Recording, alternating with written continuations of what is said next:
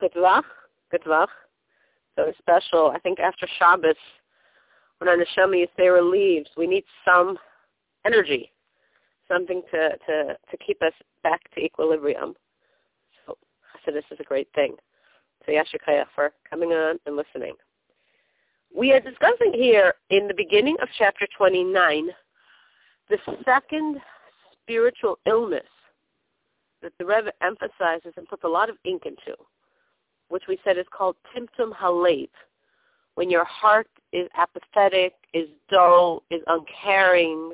You know it's all true, but whatever, who cares, so what? Doesn't mean anything. A very, very obvious illness of our generation, and obviously an illness of the Alter Rebbe's generation, which probably means a perpetual illness. We sometimes think it's us, depression and whatever. But I think if the Alter Rebbe is giving so much time and energy to them, then either it's always been this way, or at least from the times of the Alter Rebbe on to this Galus of Mashiach. These are battles that we're fighting. So the Rebbe is explaining here, now why is it that a person, a Yid, feels apathetic to Yiddishkeit? And the Rebbe said it's because of the coarseness of the klipa that raises itself up over the godly soul and darkens her light, meaning not that the klipa, not that the evil inclination or the animal soul can tarnish the godly soul, but they can create barriers that the soul's light is not penetrating. And that's why the Rebbe is giving very seemingly not Hasidic approach advice. The Rebbe is saying smash that klipa, lower that klipa, by specifically creating times to lower yourself in your own eyes. Now, why do we want to do this? Well, we say every day, Kriya Shema Hamita, chapter 51 of Tehillim, Lev Nishbar Ruch Nishbara. A broken heart creates a broken spirit. Meaning, to break the spirit of evil, the guide to this is to emotionally breaking our heart. Because in a regular human, including a Benoni, the body and the animal soul are very, very intertwined. So for me to reach the evil, for me to reach this non-graspable klipa, it's by something that I can grasp, which is my own human emotions. Now, a person could say, what are you talking about? How can we say that the I of the person is the animal soul, and when I smash my heart, I smash my animal soul? Isn't the I, isn't our true I our godly soul? And the answer is, of course. If I go to the level of essence, I don't have to go to the deepest essence, the I of every Jew is our godly entity. But on a working reality, we don't view that godly soul as the I. As we say in our davening every morning, Elokai Neshama. We say, Neshama Shenasata Bi Tahayrasi, which means the soul that you gave to me, she is pure. So if I say the soul that you gave to me, that implies that the me, the I, is not the soul. There's the I, there's the person, body, animal, soul. And to that person, body fused with animal soul, was gifted an additional layer called godly soul. Now again, that's not the ultimate truth. But it is our working reality. And so we're utilizing that working reality as a means of reaching the klipa through the eye of the body, through the eye of the heart.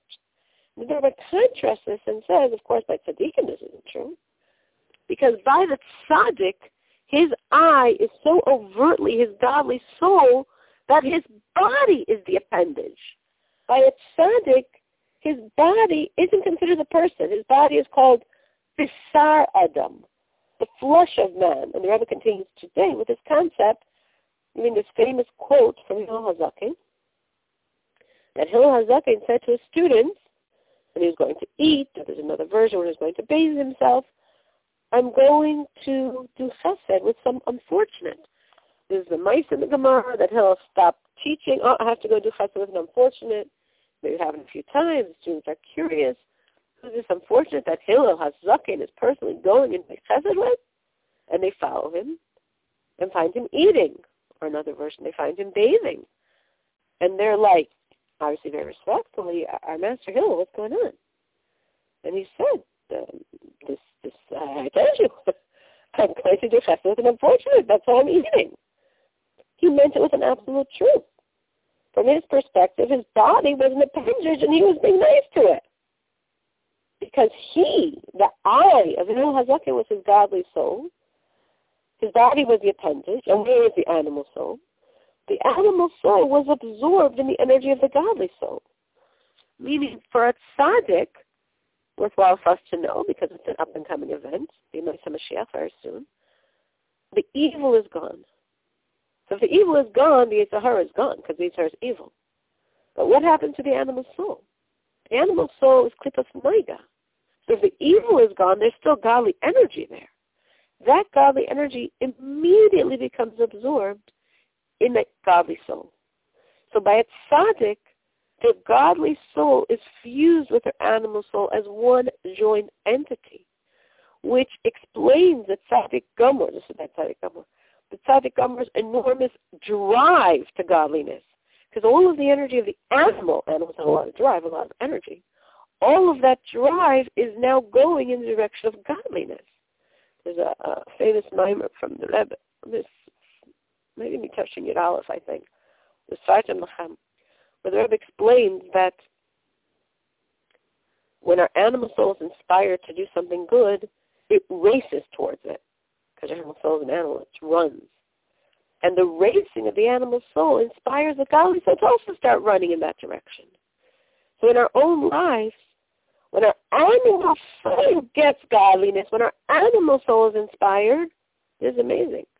Because this gives tremendous chizuk and energy to where the godly soul is going. So this is the reality of the tzaddik gomor. The Yetzer Hara is gone. His animal soul is part of his neshama, which therefore his neshama is so empowered, and his body is an appendage. His body is something he's being nice to. He takes care of it. He's got to be nice to unfortunates. But by everybody else, including here we're talking about this Benoni who is now stricken with Timtum HaLev, his animal soul is an animal soul. His animal soul has not become godly. And therefore, in our situation, we're utilizing the reality of the animal soul being so enmeshed in the body as a means of accessing the animal soul. So throughout the perspectives, I said on Thursday, there are 3 different strategies the Rebbe is going to give us to remove this Timtum HaLev, to remove this apathy and indifference and dull heart.